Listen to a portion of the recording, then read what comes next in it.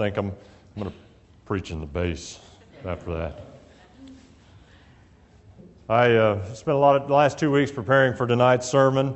I was just fascinated with my research, and I was digging deeper and deeper, and the more I got into the research, the more fascinated I became with it, and I pulled it all together, and I went to sing-song last night. By the way, the freshman won vocals last night, by the way. Congratulations, Chelsea. So I get to sing-song, and I happened at intermission to talk to my father-in-law, Lou David, about my sermon, and I was going into it. I was really excited about it, and he looked at me and said, "Greg, about 3 people are going to be interested in this." And he was right. He was right, so I'm not going to be presenting that sermon, but I will say it just in passing. I have posted some notes, just a few notes, on my website and on the church website about the NIV 2010 edition. The NIV is being updated starting next month. All the print editions of the New International Version will be updated. All the 1984 editions will no longer be in circulation, and there are some changes. And so, as with any translation, we want it to be as understandable to us today as it possibly can, but we're also relying on men to make, or committees to make these decisions about what the meaning is. And so it would benefit all of us to really look at the changes in the translation to see if they are doctrinally correct and are not just being influenced by culture. And so I encourage everyone, as you think about the NIV and going out and purchase that, look at the translator's notes. There's links to the translator's notes, and it really gets into depth into some of the changes. Frankly, some of the changes I think are very beneficial and clear up a lot of things, put things in context, based on scholarship and changes in the English language, and makes it a lot more understanding doctrinally. However, there are some things that also I bring into question or are a great concern to me as well. So I would encourage you, if you're interested in such a thing, and you won't have to endure a 30-minute sermon on it, Lou David, thank you, to look at that and see, just be able to discern whether you think the translation is something for you. And Shelton did a great job this morning, by the way. It's great to see all the talent we have in this congregation. We've always known that we've had wonderful talent. We have more song leaders than anybody else. We have people who can to present lessons and present the sermons, and Shelton definitely is a hard act to follow, as is apparent by the people who didn't show up to hear me preach tonight. I'd blame Lane, quite frankly, for saying that I'm preaching tonight, and I was like, oh,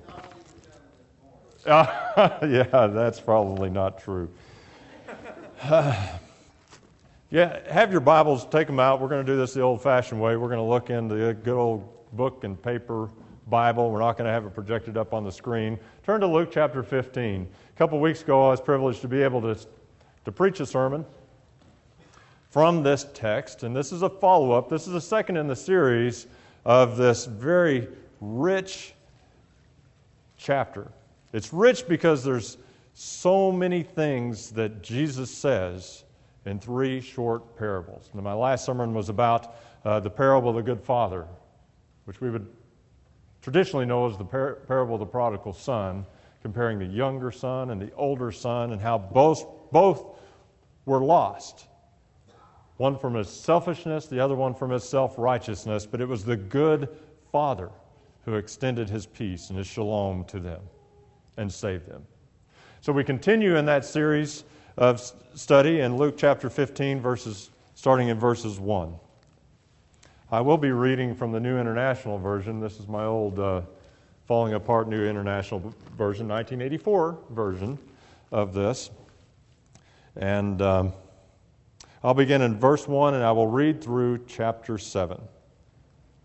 Now the tax collectors and sinners were all gathering around to hear him.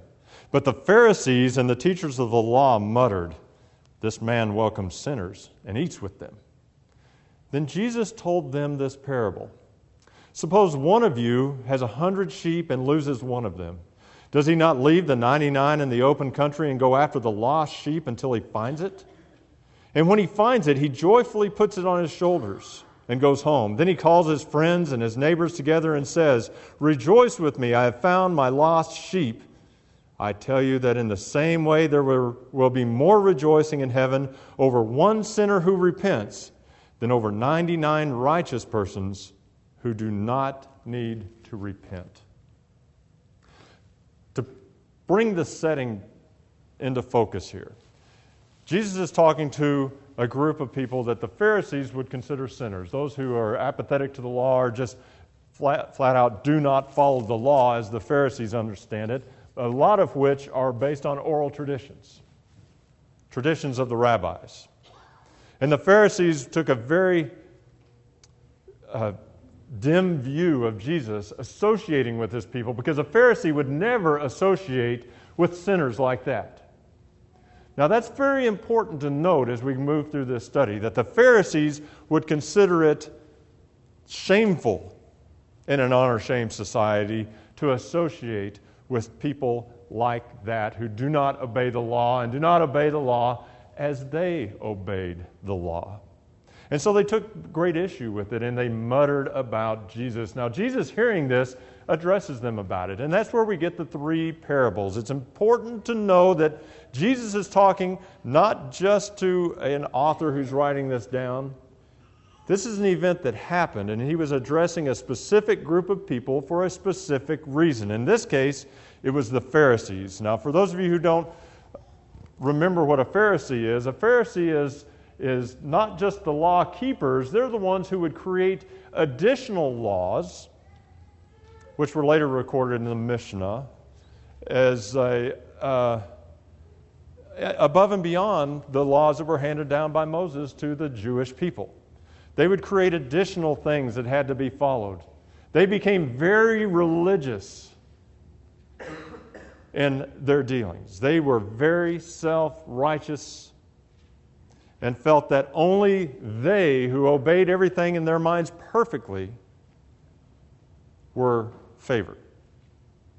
They were the law keepers extreme. They even created laws that they had to follow. And so it's this group that Jesus addresses with this particular parable, where Jesus, on a surface, gives a very simple story about a sheep being lost and a shepherd finding the sheep.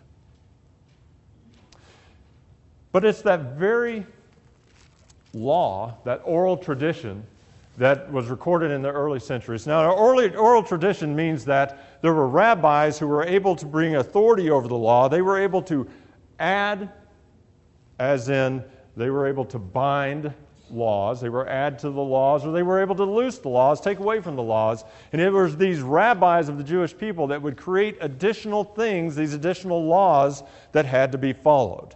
And it's interesting to note that being a shepherd was one of those laws.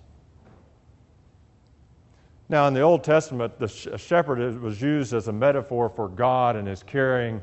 We can reflect back on Psalms 23, that and the good shepherd in that psalm. It has been a metaphor for God, but somehow the Pharisees had forgotten that, because the rabbis had handed down their tradition, and it is recorded in the Mishnah that being a shepherd was forbidden because you couldn't keep the law as a shepherd. Think about it. It was a prescribed trade, because in the rabbi's view, a shepherd had to work on the Sabbath. You can't just ignore your flock. You have to be associated with unclean things and get out and work on the Sabbath day. So rabbis had handed down a law that said you cannot be a herdsman, is the exact terminology in the Mishnah, the recording of that oral tradition, that these Pharisees were abiding by. So even though it was a metaphor for God, they had lost sight of the fact, and being a shepherd was something that no good Jewish man would teach his son to be. Because according to the rabbis, it was impossible to keep the law and be a shepherd. So now this seemingly innocent story about a shepherd and a lost sheep really comes into focus as the Pharisees hear this. Now, shepherds of the time would quite often take their sheep and take them out, and they would herd them wherever they could get pasture. I've had the opportunity to be in a foreign country at a time where there are still shepherds that shepherd sheep, and I happened to be flying over early morning over an area of this country, and the shepherds had their sheep, and they were lined up just like a traffic jam you would see in Dallas, just with sheep heading out to the country. And what they would do is they would go wherever they could to find pasture. Little has changed in that country since the Middle East. In fact, in that culture, the shepherds kind of had a dim view from the rest of the population because they would force themselves on other people's land to graze their sheep because that's where the forage was. So it's in this context the Pharisees hear Jesus saying in the scripture, he starts and says, "Suppose one of you." I'd like to imagine that Jesus pointed to those Pharisees. Suppose one of you had some sheep. And the Pharisees go, that's a forbidden trade. I can't do that. And we don't like shepherds. I don't want anything to do with that. And so he brings them in with that very statement. Suppose one of you, and then he goes on and it makes it even more aggressive of a story to them. Suppose one of you has 100 sheep and loses one of them. Now, the second thing you need to understand about that culture and the culture today, and in many cultures of today, it was just part of the language, the requirement of the language, that you never blamed yourself. No Pharisee, no Jew, no person of that time would say, I lost 100 sheep, or I lost one of the sheep. You just don't blame yourself. Now, the conversation may have been along the lines of, one of my sheep wandered away. See the difference? You blame the other thing. You don't blame yourself. And especially in an honor-shame society where it's everything to bring honor to yourself and the worst thing to bring shame, would you ever blame yourself in a conversation? And so you can imagine Jesus really engaging these Pharisees with this very aggressive language. It's not as innocent as it sounds. Jesus is saying, suppose one of you are a shepherd, one of the things you're not supposed to do, and you lose a sheep. He's blaming them.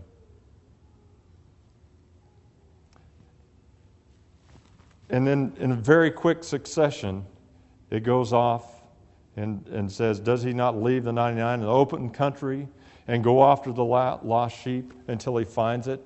What he's introducing in that particular case is a bad shepherd. He's saying, suppose you're not only a shepherd, suppose you're a bad shepherd. Now, shepherds have to be pretty diligent about their task. You can't just happen to keep up with everybody. I was in Germany one time, another place where there are active shepherds, and I happened to watch a shepherd going across the field with some sheep, and he had some dogs working, and they were constantly working those flocks, working the herds and moving them around. You have to be very diligent. But what he's saying is that you, shepherds, Pharisees, suppose you're a bad shepherd. But then very quick succession, he turns it on and he goes around and he says, and he finds it. In verse 5, and when he finds it, he joyfully puts it on his shoulders and goes home. He turns it around very quickly and makes the good shepherd, the bad shepherd, a good shepherd. And you say, Greg, you're losing me. You've talked a lot about bad shepherds. He's pulling them in, and he's saying, suppose one of you is a bad shepherd, then suddenly he finds it, and he makes it a good shepherd. The good shepherd, bad shepherd, good shepherd story is not unprecedented. See, we sit here and go, okay, where's Greg going with this? Bad shepherd, good shepherd. Okay. They lost it, he found it. The shepherd lost it, he's bad. He found it, it's good. But to the Pharisee, these were Bible experts. They spent their youth memorizing the Bible. Part of their education system, they knew very well what the Scriptures were. And so when Jesus continues with this story, he brings them in, he shocks them, and they're aggressive. He's talking about them being bad shepherds and good shepherds. A little light went on in their head that probably doesn't go on in our head because we don't memorize the Old Testament like they did. Because they will have recalled passages like Psalms 23 about a good shepherd. But more importantly, in Jeremiah chapter, I went blank on, I usually am good at keeping, Jeremiah chapter 23, the concept of good shepherd, bad shepherd is introduced. And they remember these scriptures. And if you have a Bible with an Old Testament, turn to Ezekiel chapter 34. And we're going to bring into focus what the Pharisees heard, what they comprehended when Jesus said those words. Ezekiel chapter 34, if you get a chance, read the whole chapter. But I'm going to skip through because I don't want Jim Goldsmith, by the way, he's already told me he's going to give me the thumbs up and thumbs down right about now about whether to speed up, slow down, or get off the stage. So we're going to skip around a little bit, but I think you're going to have an aha moment here. Because it's not just a little innocent story about a cute little shepherd and a cute little lamb. Jesus has drawn the Pharisees in. And he's bringing them back to a story they knew all so well. Look at Ezekiel chapter 34, starting in verse 1. The word of the Lord came to me, Son of man, prophesying against the shepherds of Israel. Prophesy and say to them, this is what the sovereign Lord says, woe to the shepherds of Israel, who only take care of themselves. Should not shepherds take care of the flock? You eat the curds, clothe yourselves with the wool, and slaughter the choice animals, but you do not take care of the flock. You have not strengthened the weak, or healed the sick, or bound up the injured. You have not brought back the strays, or searched for the lost sheep. You have ruled them harshly and brutally.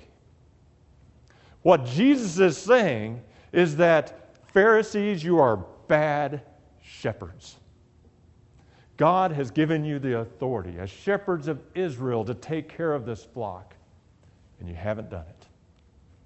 These sinners that I'm eating with, you've neglected to bring back because you're worried about yourselves. And so this bad shepherd, good shepherd, carries on in verse 11.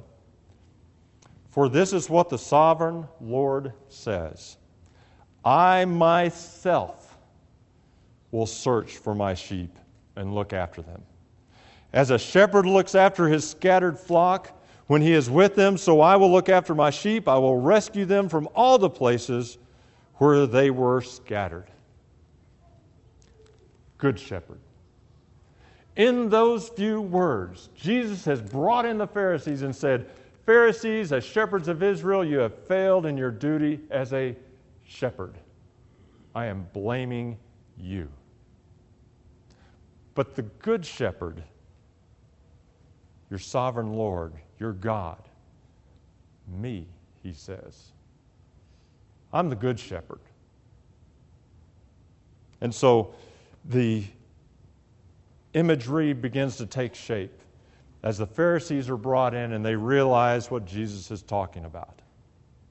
And then we read back, you can turn back to Luke chapter 15. We're going to go back to those verses. Because as Jesus builds the picture in a few short words, masterfully painting a picture of what a good shepherd should be, we read a few words that at first fall flat on us because the majority of us, some people in this back corner excluded, don't shepherd flocks much. Don't shepherd animals. And so it falls a little flat on us. And so when we read in verse 5, starting reading that again, and when he finds it, he joyfully puts it on his shoulders and goes home. Those little words, joyfully puts them on his shoulders, we're like, that's a cute little picture. If you've ever put a sheep on your shoulders and carried it, it would be very hard to do that joyfully. Now, consider this, and that we already know that the sheep went astray and it got lost in the open country. And in the surrounding area where he's telling this story, that open country is not nice, ideal pastures that are green and maintained. It's very rugged, very rough. And a sheep, when it wanders away, if you've had any dealings with sheep, you know that they wander away, and when they get panicky, they'll lie down in a crevice or a crack, and they'll just start bleeding, and they won't do anything until somebody goes to them and rescues them. And so it's from this, once the shepherd finds this lost sheep who refuses to walk because of being scared, because they are a herding animal. The shepherd is left with no choice but to lift it up, carry it on his shoulders, and walk over the same rugged terrain. Now, we're not talking about little lambs. We're talking about sheep that could be up to 70 pounds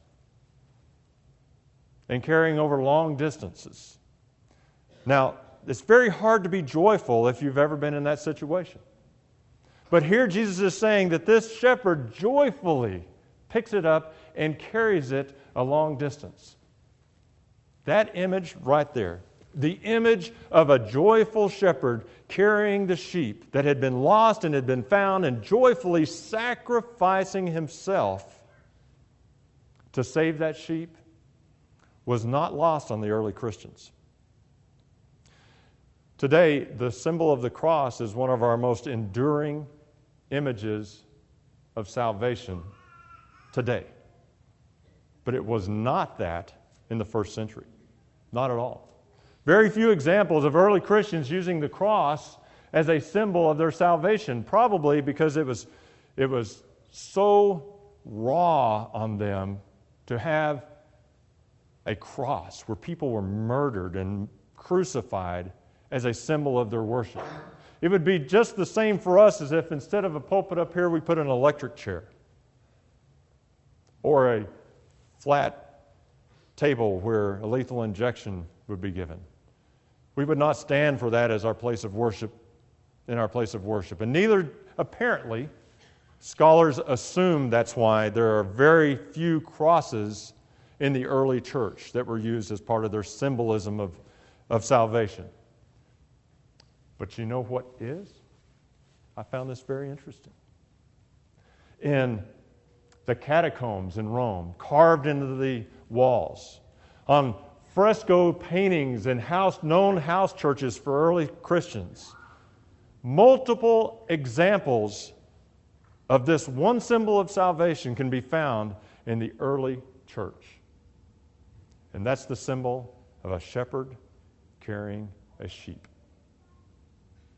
They knew very well the sacrifice the shepherd had to make to save that sheep.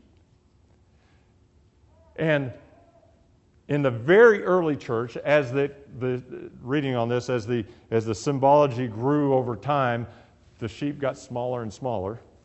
And now you'll see it in our Bible classes. You see like a little lamb thrown over the shoulder, and you see the shepherd walking along, easy care, no problem, got the little lamb here. But that's not the way it was for the early church. And if you look at the examples that I've seen in the paintings and the sculptures, the sheep is very large, larger than the shepherd in some cases. Because the imagery is that the salvation that the early Christians enjoyed was a burden. It was a sacrifice to the shepherd. And so in this parable, Jesus is saying, Israel, Pharisees, you failed as your job as a shepherds. I'm the good shepherd. I'm going to find the lost sheep. And when I find them, I'm going to joyfully take the burden of those lost sheep on me. And I'm going to carry that sheep to safety. By now, we should be thinking of some very applicable scriptures. And if you turn to John chapter 10, verses 18. John chapter 10, verse 18. Jesus himself uses the shepherd parable in a couple of different circumstances. In this particular case, he makes sure that he talks about something that would be unheard of unless it was a very good shepherd. And I said verse 18. John chapter 10, verse 11, he said, I am the good shepherd. The good shepherd lays down his life for his sheep. I am the good shepherd. I know my sheep. In verse 14, I am the good shepherd. I know my sheep, and my sheep know me, just as the Father knows me, and I know the Father, and I lay down my life for the sheep. The message to the Pharisees was that the starting of his transition to what we now worship as the cross, the crucifixion. And while the shepherd does on his own take the burden, there's nothing the sheep can do. Not a thing the sheep can do. It's helpless. Only through the grace and the goodwill and the sacrifice of the shepherd is that sheep able to be saved. And finally, we read in this another common theme about all of these parables. What we have is just a reminder, we have the Pharisees grumbling about Jesus talking to sinners and trying to bring him down. And he pulls them into the conversation, talking about how they have failed as shepherds. But he is going to be the shepherd who ultimately lays down his life at great sacrifice to himself for the lost sheep. And the theme that keeps getting replaced in this parable and the parable of the coin and the parable of the lost son is that there is great joy and rejoicing when he does that. And as we read in Matthew chapter 18, verses 12 through 13, Matthew chapter 18, verses 12 through 18. What do you think? If a man owns 100 sheep and one of them wanders away, will he not leave the 99 on the hills and go look for the one that wandered off? And when he finds it, I tell you the truth, he is happier about that one sheep than about the 99 that did not wander off. When Jesus saves a sheep, when the good shepherd saves a sheep, there's great rejoicing over that sheep and over us. When Jesus saves us as the good shepherd, he rejoices. He's joyful because we have been brought back, not of our own accord, but because of him. See, in this short story, just a few lines, so rich with the culture and the meaning and the theology of Christ, he's bringing in these people who are so critical of him, searching out the lost sheep. And if it didn't cut them to the heart, which it apparently didn't because he had to go through two other stories, then they were so focused on their self-righteousness, they were putting the remainder of the sheep, of which God had already prophesied would happen. What was their job to do in Jeremiah and Ezekiel? But they failed. And because they failed, Jesus, God, through Jesus, picks up the title of Good Shepherd. And through great sacrifice of himself, he brings the lost sheep. And through that, we see we receive a great message about grace, about forgiveness, about the passion that Jesus Christ had and has for us lost sinners. Because really, we're just in this world bleeding, cowering in the darkness, unable to save ourselves. And with that, we bring up the image of the Good Shepherd with a very large sheep, a burdensome sheep on his shoulders. And that's us. And as he's carrying us through his sacrifice, his willingly laboring for us, he has great joy. And that's the beauty of the gospel. That's the beauty of the gospel that we are tasked with today. We, in a sense, have taken on some of the responsibility of the Pharisees. I'm at great risk here because I'm going off notes. So who knows what's going to come out. But we've picked up some of the mantle of Pharisees because part of our commission is to bring that gospel, not a gospel of self-righteousness, not a gospel of taking advantage of the sinner, but a gospel of the Good Shepherd, the only one through his sacrifice that can bring in the lost sheep into our fold. And it's our job to make him a welcoming, joyful, rejoicing place for them.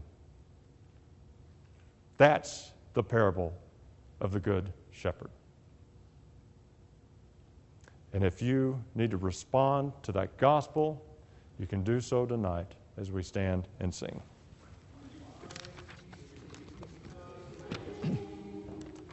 Hey.